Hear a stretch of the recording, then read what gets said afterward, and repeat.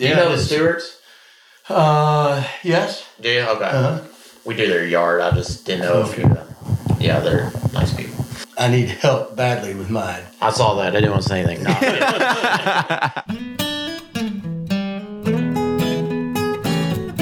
It's official. The hunting season has started. Weller 12 and Old Forester birthday has leaked its way into the Louisville market, and everyone's in a scurry and liquor stores are already gouging. I think the highest price I saw was $100 for Weller 12 and damn near $300 for Old Forester birthday bourbon. Just do everyone a favor and don't buy from these types of stores because it just encourages them. But anyway, thank you to all of our loyal Patreon listeners that are out there. Another month has gone by, and we're looking forward to yet another giveaway. If you aren't supporting us yet, please consider it. It's just a few dollars a month, and you get some awesome stuff in return as well.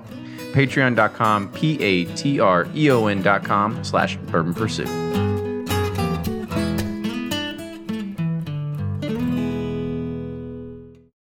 From their bar to yours, Chad and Sarah of the popular YouTube channel It's Bourbon Night bring you their favorite at-home old-fashioned mix with the new Elemental Elixirs Golden Hour Syrup.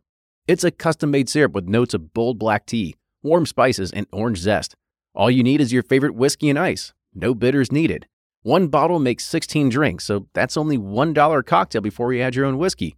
They can also be enjoyed in other cocktails or spirits, mocktails, coffee, tea, and anything you can think of. It's crafted locally in Lexington, Kentucky, and you can get your bottle now at whiskeyambitions.com. Ed Bly and Rising Tide Spirits are back again with a new release of Old Stubborn Bourbon. And this release of Old Stubborn is a premium hand marriage of 10, 11, and 12-year cask strength, barely filtered pot still bourbon. It comes in at a staggering 123.8 proof, and the flavoring grain for this one, which the last one was wheated, but this time it's now rye. Rich, sweet, and bold with a long finish that's sure to be another eye-opener. You can order online at Sealbox or thebourbonconcierge.com, and you can even purchase in person at Revival Vintage Spirits, and even now with very few select stores in Kentucky. You can get it now while you can, but be sure to do it because it's not going to last long. And they're off for another Get 270 2020 Unicorn Raffle. Your $20 ticket gives you not one, but two chances to win from our lineup of 20 Woodford Reserve treasures, including the grand prize, the rarest unicorn yet, the Woodford Reserve Kentucky Derby 150 Baccarat Edition. Only 150 bottles were made and is just like the one the Derby winning owner receives. Quit horsing around and get your $20 tickets now at give270.org. Charitable Gaming License ORG 0002703.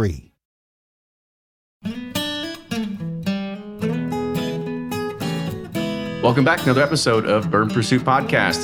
Kenny and Ryan here today, and this is actually one interview today that I didn't have to do as much research for because there's always something that when we start bringing on a new guest, I always get on Google, I hop on there and trying to figure out how do I ask the right questions, what are the questions that have already been asked, and don't want to put too much repetitive information out there. But this time, I've had a chance to meet with our guest today once before. And not only that, is he actually is from here in Louisville. Pretty great story behind it. And I was already pretty well familiar with it. Ryan, how much do you know about our guest today? I know a little bit about Jefferson Reserve. I don't know much about Trey, but I just found out that we're neighbors. So I'm going to be popping in here like Kramer, where's the bourbon? But no, I know I've seen Jefferson. I've obviously consumed Jefferson's quite a bit. So I'm interested to hear Trey's story and, and how he got involved in this industry and so forth. Well, good. So that's a good segue to introduce our guest. So today we have Trey Zoller. Trey is the founder and the master blender of Jefferson's Bourbon. So Trey, welcome to the show. Thanks a lot. Thanks for having me. So before we get into this and before we start talking about Jefferson's, the brand, I guess let's give a little bit of history about you. Like, how did you get into bourbon itself? And I think this kind of is going to play a good part and a good kind of tie-in with the history of your family as well. So feel free to be a little long-winded here. Absolutely. When I started the company, which was back in 1997, I named it McLean and Kind Distillery. Both sides of my family, the McLeans and Kind, had been in the bourbon industry for years. And actually, we can trace my 8th generation grandmother back to 1799, where she was arrested for moonshining and bootlegging. And there's been a book called Whiskey and Women that have documented her as the first woman in American whiskey history that's been documented. So it's kind of been a long line. And just growing up in Kentucky, you're immersed in bourbon and you don't even realize it. As you went to my grandmother's house, she didn't ask you what you want to drink. She said, how do you take your bourbon? Everything she cooked with was covered in bourbon. As a kid, I didn't really care for it, but I soon, there was a tipping point that it actually started to mean something to me, and I started to enjoy it. And then I moved out of town when I went to college, and I moved to 6 or 7 different cities and really couldn't find a lot of variety in bourbon. I couldn't find much in your older bourbons. So as I came back, I was privy to information that bourbon, being in a 30-year decline, had created almost an ocean of aged bourbon just sitting there, either evaporating off into nothing or being blended into a young bourbon where you would never see it would never be showcased.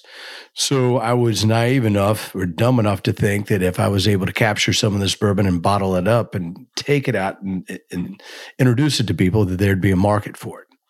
And in 1997, there wasn't much of a market for it whatsoever. But I had a great line that I fell in love with, and that's what we still use today for our base bourbon in our Jefferson and Jefferson's Reserve. And I say our base bourbon because what happened is once I started buying this older bourbon, I had a lot of distillers that would contact me and say, hey, we've got 400 barrels of a 17-year-old or 300 barrels of a 14-year-old. Are you interested in it? So I would sample it and get pricing, and there were some that I really loved. And they were great kind of esoteric lots, but not big enough lots to start a separate brand. So I started playing around with these 3 or 4 different recipes of different ages, and I found that I could get more complexity and more balance by bringing them together. And that's what I started doing. Yeah, it's incredible to think that they had 400 barrels of 17-year-old just sitting around that they're trying to offload. There's no chance that happens today. I'm still buying some older bourbon right now. As a matter of fact, we're going to release another 20-year-old Presidential Select this year. So they're much, much fewer and far between. And, I've been aging. We bought bourbon that's been aged for years. We have distillers distilling our recipe, and we're distilling our own recipe now. So we've got a pretty good cross-section of different recipes and different ages of bourbon sitting. Well, that's awesome. So before we dive into the bourbon, because I think we can take that into a whole different kind of conversation, quickly talk about your dad a little bit, because I think your dad played a pretty big role in your influence into the bourbon history as well. Sure. My dad's eaten up with bourbon and the history of bourbon. He wrote what I say is not the most entertaining book in the world, called Bourbon in Kentucky. It is really a historical reference, and he's been in every county and every courthouse in Kentucky, and he's identified over 2,500 distilleries, legal distilleries, prior to Prohibition. Obviously, there were many, many, many more that didn't pay taxes. But he really just dug in and got to know everything about distilleries, from who owned it, how it transferred from one owner to the next, how many bushels of corn they went through a year.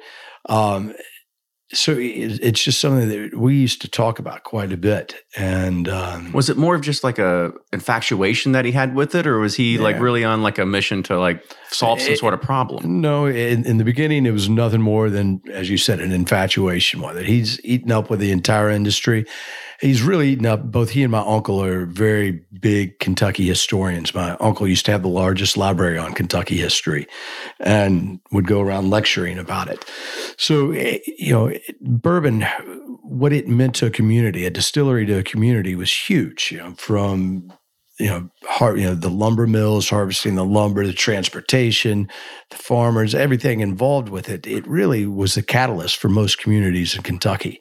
And, it's a great history, not only of Kentucky, but of all of the U.S. And it's interesting. And that's kind of what spurred me to do what I'm doing right now, which is reenacting why I think bourbon proliferated in Kentucky and why 98% of bourbon comes from Kentucky. And it was because of our waterways. It wasn't so much because of the limestone water or questionable climates, because when they started distilling west of the Appalachian in Ohio, Indiana, Kentucky, Tennessee, they've all got limestone water.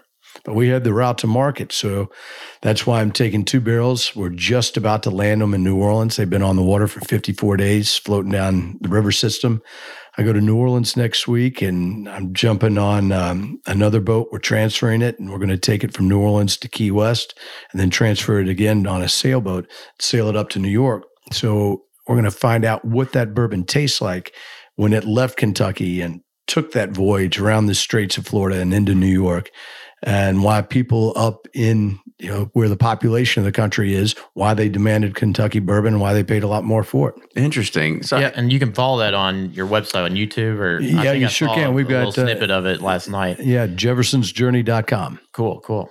So I guess another question to even bring it back to the history behind here. Do you remember, you said that you had to, you're traveling around different cities after college and you couldn't find a lot of varieties in different bourbons. And you said, oh, well, maybe I can, there's something here, right? I can build a new brand. I can do whatever. Do you remember that first phone call of who you called, or like, what was the idea of, like, was it to your dad saying, like, what do you think? Well, actually, what spurred it more than anything, my dad and a couple buddies went in and bought a 25-year-old barrel of Bushmills Irish whiskey. They bought it in 1993 for the equivalent of $17 a bottle. And of course, it wasn't going to be ready for 7 years later. So as it was aging, that's when we started talking about it. And you got this beautiful barrel that, each bottle now I think sells for $250 a bottle. But we thought 25-year-old Irish whiskey, and it's really good stuff. We've got this stuff laying around in Kentucky all over the place. We can bring this out to market. And so we started calling some people around in the industry. And, at the time, bourbon's in a 30-year decline. People were happy to sell. I'd heard stories of people writing off barrels, selling the barrels for the price of the barrel alone and writing off all the liquid. So you could buy 20-year-old juice for the price of a used barrel. That's incredible. It is incredible. And why do you think, I guess back in the day, younger whiskey was a thing. I guess, why did they not embrace it back then? Well, because being in a decline like that, people started looking down their noses at Kentucky whiskey and Tennessee whiskeys. And so the distillers just started chopping price. And that happened for a number of reasons. It's kind of, TV dinners were popular in the United States, McDonald's, and, it was a processed food type of. It was a race to the bottom. Yeah, it was a race to the bottom. Exactly. And so quality, nobody cared about quality at the time. And, it's really come full circle. And, growing up in the 70s, you saw what people ate back then compared to farm to table. Right. It was a race the opposite way, and I think because of that, because the integrity and what goes into bourbon, it was lost on everybody, and that's why you saw vodkas and gins, things that take no time at all to produce, suddenly became popular. Right. And I think I'm going to kind of shift gears again back to the brand itself this time. And we have a lot of our listeners that they go into a liquor store and they're kind of perplexed when they look at a different bunch of bottles on the shelf. So when you're talking to somebody and maybe you're going to a restaurant and a bar and they're like, "Oh, we've got Trezal or Jefferson's here." Like, what's your Jefferson's pitch? Like, kind of talk about the brand a little bit. What we do is there's 6 laws that define what bourbon is. So it makes it a very small category or a very narrow category. You can't do a lot to it. But what you can do is take the processes and push it and add steps to it that can change the outcome of the finished flavoring. So what I try to do is push the boundaries of what bourbon is without bastardizing them. So we're not trying to cheat age whatsoever. Most all of the bourbon that I work with, almost everything is 8 years and older. So, when we're finishing with a Napa Cab barrel or an old rum barrel, I take 8-year-old bourbon, and then I bring these barrels into Kentucky, and I put the bourbon into it, and I put it in my hot boxes and sweat out whatever was in there. So that's bringing some other flavors to it. So it's not all about distillation, aging it for a certain amount of time, and then changing the proof, which is what a lot of different distillers do. The difference between brands is just age and proof. We're trying to put different steps on top of all of those. So we've got 14 different types of Jefferson's bourbon. And besides our presidential line, we do something different than just proofing it out and aging it. So it's just adding more steps. So we're tipping our hat to the tradition and heritage of bourbon, but we're trying to push it a little bit. So where does some of the ideas come from? They're the inspiration behind them, because a lot of the bourbons, they're like, we don't mess with something that's good. But it seems like Jefferson's is very innovative and, has a lot of not crazy, but just different experiments going on. Where'd you get these ideas from? Do you have just like a notebook? No, I'll tell you. So first off, and the reason I want to do something different, big distillers in Kentucky, they've been doing it for hundreds of years. They've really perfected the art and science of distillation. And they do a tremendous job of it. That's why I buy a ton of bourbon from them. I get new fill that they make to my specifications and my recipe. We distill ourselves. I've got the distiller that I think knows more than just about anyone. He ran all 5 distilleries for Brown-Forman. He knows what he's doing. But, I want to do something a little bit different. They've got that down. And most of them come kind of organically, like our Jefferson's Ocean. I was on a friend of mine's ship for my 40th birthday down in Costa Rica. We're fishing, surfing, and drinking a lot of bourbon, and I'm watching the bourbon slosh back and forth in a bottle. And I thought, God, if it was happening in a barrel, what would that change this bourbon into? It's in constant contact with the wood. It's sucking in the salt air, all that heat on it. So the first time I did it, I convinced a guy named Chris Fisher, who is the expedition leader for osearch.com and catches, tags, and release great white sharks, to bring 5 barrels of bourbon on a ship. And which wasn't an easy task, seeing that he's got guys that are sticking their hands and bringing hooks out of great white's jaws. They don't really need a lot of bourbon on board. But he took it around for 3.5 years. Somehow we lost 2 of the 5 barrels along the way. I think the crew found their way into the barrels, but that's some partying fishermen. You got it. Exactly. They go hand in hand. But, it just changed the environment and the agitation of the maturation process so much. So I put new fill bourbon on there, and 3.5 years later, it came out darker than a 30-year-old bourbon. So now what we do is we take 8-year-old bourbon, we put it on ships, and we send it to 30 ports, hitting 5 continents, crossing the equator 4 times. And during that time, it's a different environment. And the agitation, it's in constant motion. And it's sucking in that salt air. And when you get past the equator, it's caramelizing the sugars. So it gives a totally different finish. And I'm hoping that journey that we're taking the 2 barrels, down the rivers and around Key West and up to New York, I think it's going to taste a lot more like our Jefferson's Ocean than bourbon that's traditionally distilled and aged in Kentucky today, which I think is much different than it was 150 years ago when bourbon became popular. So talk a little bit about each of the individual journeys as well. Maybe not all of them, because there's a lot of them by now. But right. I mean, the difference between the first 2 to 3 to 4, was there a different kind of mash bill? You said one was new fill versus 8-year. First was a new fill bourbon. Second, so we did 5 barrels at the volume of 3 after that. We tried to commercialize that, and I couldn't put 150 barrels on my friend's ship. So we found a way to do that. So I took aged whiskey, 8-year-old bourbon, which I feel has really matured, and it's not going to overpower the different finishes or different techniques that we put on. And for the most part, they are very similar routes. It's when they take off, what time of year. We're spending about equal time in the northern and southern hemisphere.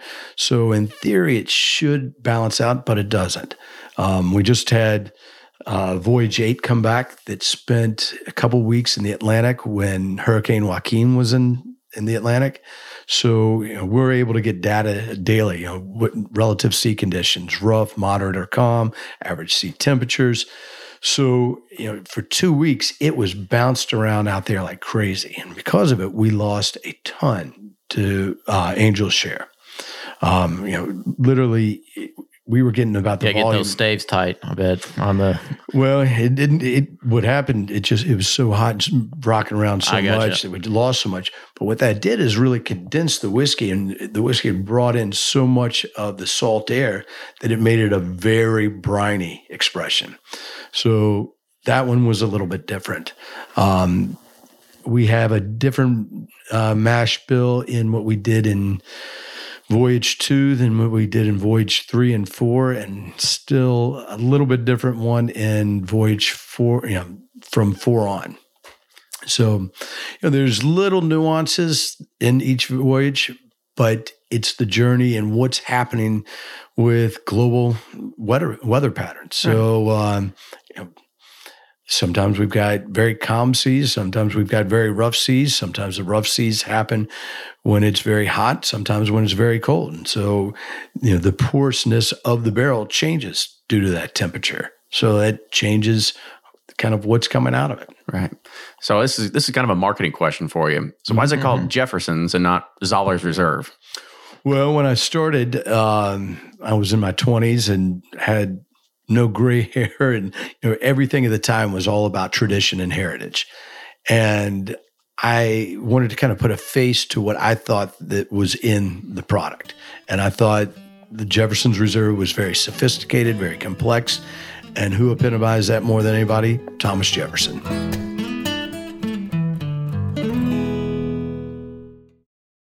If you're anything like me, then you can't get enough about bourbon. And that's why I'm a subscriber to Bourbon Plus magazine.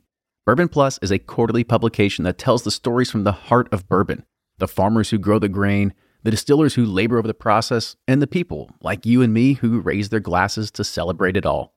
Subscribe to Bourbon Plus magazine today at bourbonplus.com, that's PLUS.com, and use code PURSUIT at checkout for $5 off your subscription. Customers are rushing to your store. Do you have a point of sale system you can trust, or is it a real POS? You need Shopify for retail. Shopify POS is your command center for your retail store. From accepting payments to managing inventory, Shopify has everything you need to sell in person. And with Shopify, you get a powerhouse selling partner that effortlessly unites your in-person and online sales into one source of truth. Track every sale across your business in one place and know exactly what's in stock. Connect with customers in line and online. Shopify helps you drive store traffic with plug-and-play tools built for marketing campaigns from TikTok to Instagram and beyond. And you can get hardware that fits your business. Take payments by smartphone, transform your tablet into a point-of-sale system, or use Shopify's POS Go mobile device for a battle-tested solution. Plus, Shopify's award-winning 24/7 help is there to support your success every step of the way. Do retail right with Shopify. Sign up for $1 per month trial period at shopify.com/bourbon, all lowercase, and go to shopify.com/bourbon to take your retail business to the next level today. Shopify.com/bourbon.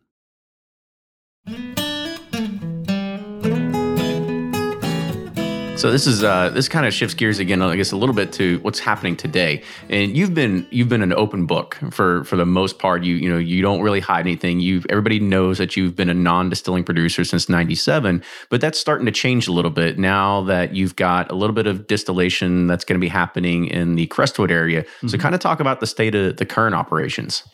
So we've been distilling at Crestwood at Kentucky Artisan Distillery for about 2 years. We're an owner in it, and we take about 80% of the distillation that comes out of there. We're going to lay down approximately 8,000 new fill barrels this year, 1,500 of which will come from Kentucky Artisan Distillery. It still costs me more money to make it at our own place than I can buy it from. And even it seems like it works out right then, right? It's economies of scale. Yeah. And so what it really does is allows me to do more experiments there. And it's a great home, and it gives me a lot of tools with the wealth of knowledge that our distillers have out there. And even though we've got 4 stills, including the original Old Forester still and the original Early Time still, and Steve Thompson, who's got all this knowledge, just because of that, that volume that we're on such the small scale, we can't do it as consistently as the big guys do. So there is a lot of benefits to having your own facility, but if I have somebody making it for me to my specifications, I think that's just as important. So it's good. And again, having that variety, because at the end of the day, Jefferson and Jefferson's Reserve, our core brands, it's all a blending exercise. And I guess, how did you get to that idea of we're going to make this a blending product, right? Because I think that's a good question, because a lot of people are moving towards the single barrel route or very small batch. But you didn't want to say, like, I don't want to do very small batches. You're really like They're doing like, ridiculously small batch. Well, we do a lot of different kinds take, of different kinds of small whiskeys. amount of barrels and put it together, and so it is a ridiculously small batch. Well, that was on their website. And we do single barrels, but again, it was from the opportunity to buy these small esoteric lots and then just playing around with them. When you have one product that's distilled or one recipe that's distilled, you're going to have one dominant flavor that comes out somewhere in the process, either up front, mid palate, or the finish. And by blending, you can pack in flavors throughout the tasting experience and you can make it more balanced. And it's still the hardest part of my job. The other products that we have, it's processes and procedures once you get it figured out that you replicate. The blending aspect, that's based on taste buds. So we blend 4 products together. I have a base bourbon that comprises about 55 of the total percent. The other 3 bourbons comprise approximately 45%. And that's ever changing. And that's still, that's trial and error, and it's just, going in and tasting and no more than that, which is more fun too. Right? Yeah, a fun story about blending. I guess I did my own private barrel pick for a buddy of mine, owns a liquor store, and we really liked this barrel. And then at the end, we the guy was dumping them out, put them all in one glass. And then we tried the 10 that they dumped together. We're like, well, this is the one we want. Right. They were like, can we get this one? They're like, no, it doesn't work that.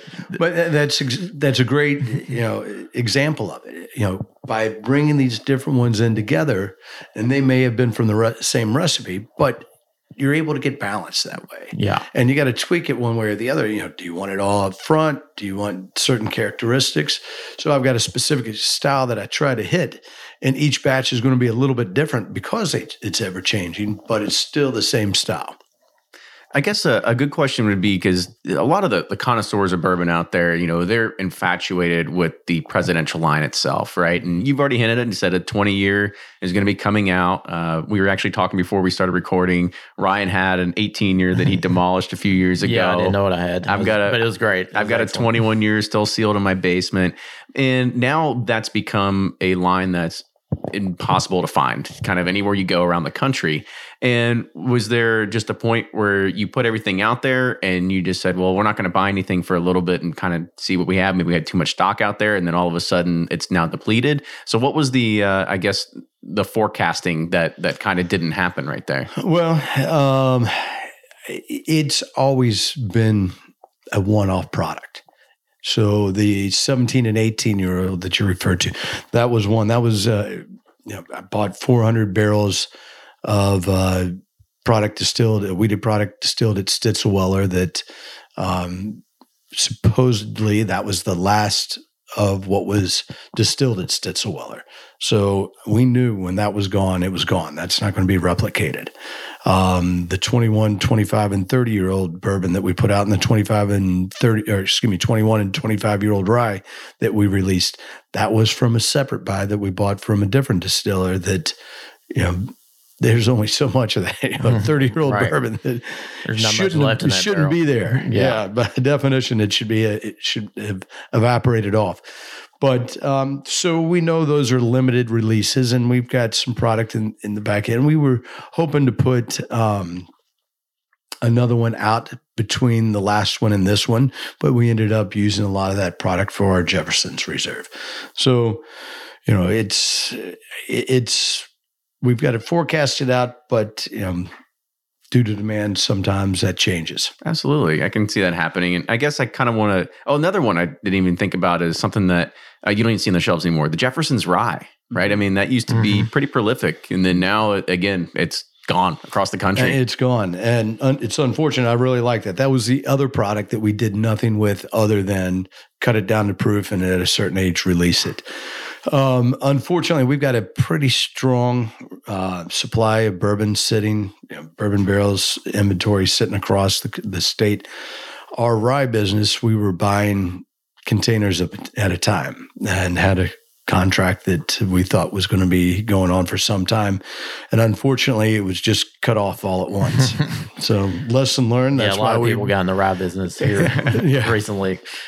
Well, my dad was telling me to get in the rye business for 10 years prior to that. And I was, Dad, anybody that drinks rye has one foot in the grave and the other one's... So it shows how much I know. Right. Yeah. So I want to kind of touch back on the experiments a little bit because, the Jefferson's Wood experiment is the latest one that kind of came out. We had Ed Lee on the show. So we talked about the chef collaboration. You've got the Groth cask, the Oceans. I don't know what other ones I might be missing, but what other kind of ones do you think are on the horizon here that maybe you can talk about? Well, we're just about to release a rum finish. So we take 8-year-old bourbon and we brought barrels that held bourbon for 4 years, old rum for 16 years, brought them back into Kentucky and put bourbon in them, and they've been aging for the last 16 months. Which rum? Gosling's Old Rum, Old Family Rum. Cool. And so it's actually delicious. And you were asking, how do these ideas come up? I was at a hotel with Malcolm Gosling's. We're in a suite with a bunch of distributors, and he's got a bottle of his Old Family Reserve, and I had a bottle of Jefferson's Reserve, and I poured them together. Or actually what happened first is I had a glass of his old rum, and I really enjoyed it. One glass of rum is enough for me. It's very sweet. So I poured them together, and I was like, wow, this is incredible. Malcolm, you got to try this. It's like, oh, man, that's good, mate. And I was like, do you have some of those old barrels? So he ended up shipping me the barrels. Actually, he shipped me a couple hundred, and about 40% of them, because of their age, just by the time they got here, they were unusable. But we've had them laying down, as I said, for 16 months, and it's just so well-rounded. Great, great product. Well, awesome. That's good to hear, because I think that's one of the things that tends to lead you all in a different direction, is that you do have a lot of these experiments that come out. Yeah, it sounds like you just need to travel, and every time you go on vacation, you come up with a new idea. A lot of it is. It's a vision quest, I think is what they call it, right? Yeah, it's a good way to write those trips off. It's turned into collaborations, and I didn't really realize it. But as I said, with Chris Fisher and the Ocean, that was kind of a collaboration, although it didn't seem like a collaboration. With Ed Lee, that was obviously a collaboration. We were out with some other friends drinking bourbon, and then went to his restaurant. A friend of mine brought some wine, and he said, what kind of food should we pair with the wine? And I said, well, I'm going to continue drinking bourbon. What type of food should we pair with the bourbon? So that conversation started. From there, he asked me to do a pairing for his book launch, and I met the editor-in-chief of Esquire magazine, and one of the products I brought was a 5-liter barrel of aged Manhattans, and he loved that. And it's like, we ended up taking that out on a little pub crawl. He called me the next day and said, Trey, we should work on a cocktail together.